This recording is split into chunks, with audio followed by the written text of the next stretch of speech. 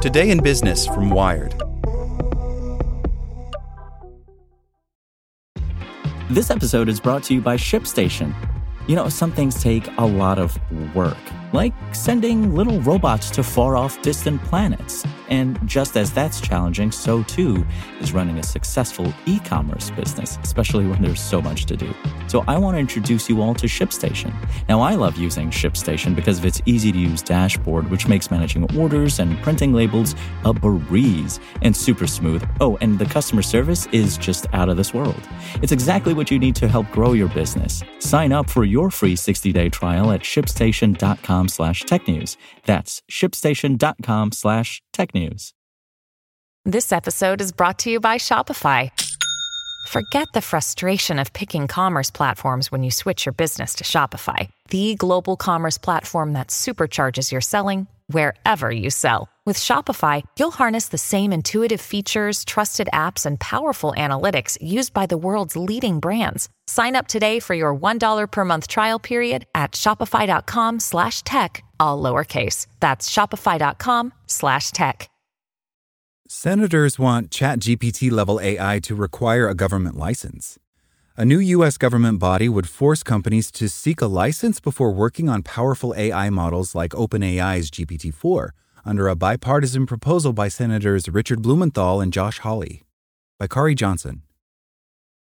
The U.S. government should create a new body to regulate artificial intelligence and restrict work on language models like OpenAI's GPT-4 to companies granted licenses to do so. That's the recommendation of a bipartisan duo of senators, Democrat Richard Blumenthal and Republican Josh Hawley, who launched a legislative framework yesterday to serve as a blueprint for future laws and influence other bills before Congress. Under the proposal, developing face recognition and other high-risk applications of AI would also require a government license. To obtain one, companies would have to test AI models for potential harm before deployment, disclose instances when things go wrong after launch, and allow audits of AI models by an independent third party. The framework also proposes that companies should publicly disclose details of the training data used to create an AI model and that people harmed by AI get a right to bring the company that created it to court. The senators' suggestions could be influential in the days and weeks ahead as debates intensify in Washington, D.C. over how to regulate AI. Early next week, Blumenthal and Hawley will oversee a Senate subcommittee hearing about how to meaningfully hold businesses and governments accountable when they deploy AI systems that cause people harm or violate their rights. Microsoft President Brad Smith and the chief scientist of chipmaker NVIDIA, William Dowley, are due to testify. A day later, Senator Chuck Schumer will hold the first in a series of meetings to discuss how to regulate AI, a challenge Schumer has referred to as one of the most difficult things we've ever undertaken. Tech executives with an interest in AI, including Mark Zuckerberg, Elon Musk, and the CEOs of Google and Microsoft and NVIDIA, make up about half the almost 24-strong guest list. Other attendees represent those likely to be subjected to AI algorithms and include trade union presidents from the Writers Guild and Union Federation AFL-CIO and researchers who work on preventing AI from trampling human rights, including UC Berkeley's Deb Raji and Humane Intelligence CEO and Twitter's former ethical AI lead Ruman Chowdhury. Anna Lenhart, who previously led an AI ethics initiative at IBM and is now a PhD candidate at the University of Maryland, says the senator's legislative framework is a welcome sight after years of AI experts appearing in Congress to explain how and why AI should be regulated.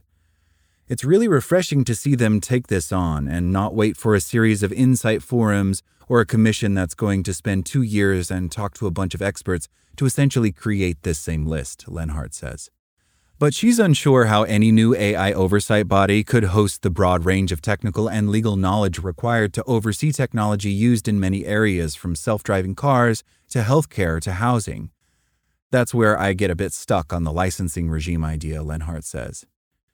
The idea of using licenses to restrict who can develop powerful AI systems has gained traction in both industry and Congress. OpenAI CEO Sam Altman suggested licensing for AI developers during testimony before the Senate in May, a regulatory solution that might arguably help his company maintain its leading position. A bill proposed last month by Senators Lindsey Graham and Elizabeth Warren would also require tech companies to secure a government AI license, but only covers digital platforms above a certain size. Lenhart is not the only AI or policy expert skeptical of the government licensing for AI development. In May, the idea drew criticism from both libertarian-leaning political campaign group Americans for Prosperity, which fears it would stifle innovation, and from digital rights nonprofit the Electronic Frontier Foundation, which warns of industry capture by companies with money or influential connections. Perhaps in response, the framework unveiled yesterday recommends strong conflict of interest rules for staff at the AI oversight body. Blumenthal and Hawley's new framework for future AI regulation leaves some questions unanswered.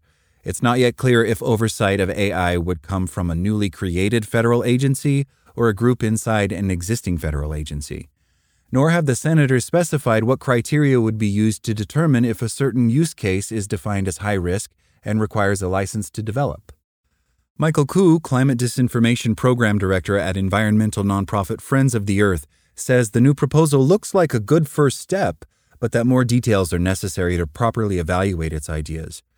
His organization is part of a coalition of environmental and tech accountability organizations that, via a letter to Schumer and a mobile billboard due to drive circles around Congress next week, are calling on lawmakers to prevent energy-intensive AI projects from making climate change worse.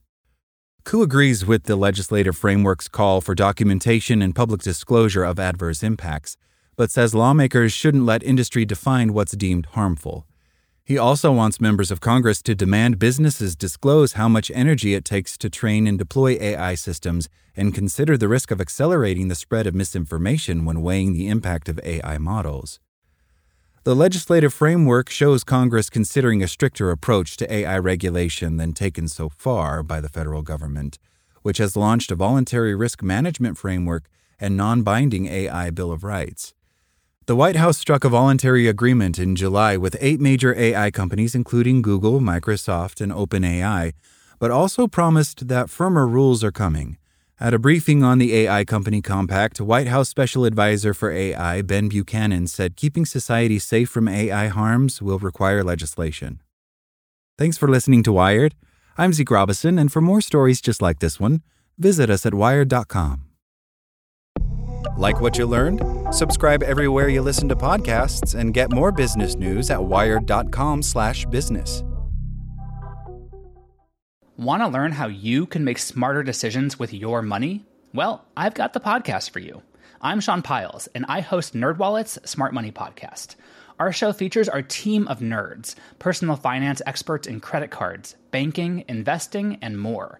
And they'll help you make the most of your money while cutting through the clutter and misinformation in today's world of personal finance. You'll get clarity on strategies to help you build your wealth, invest wisely, shop for financial products, and plan for major life events. Listen to NerdWallet's Smart Money Podcast wherever you get your podcasts.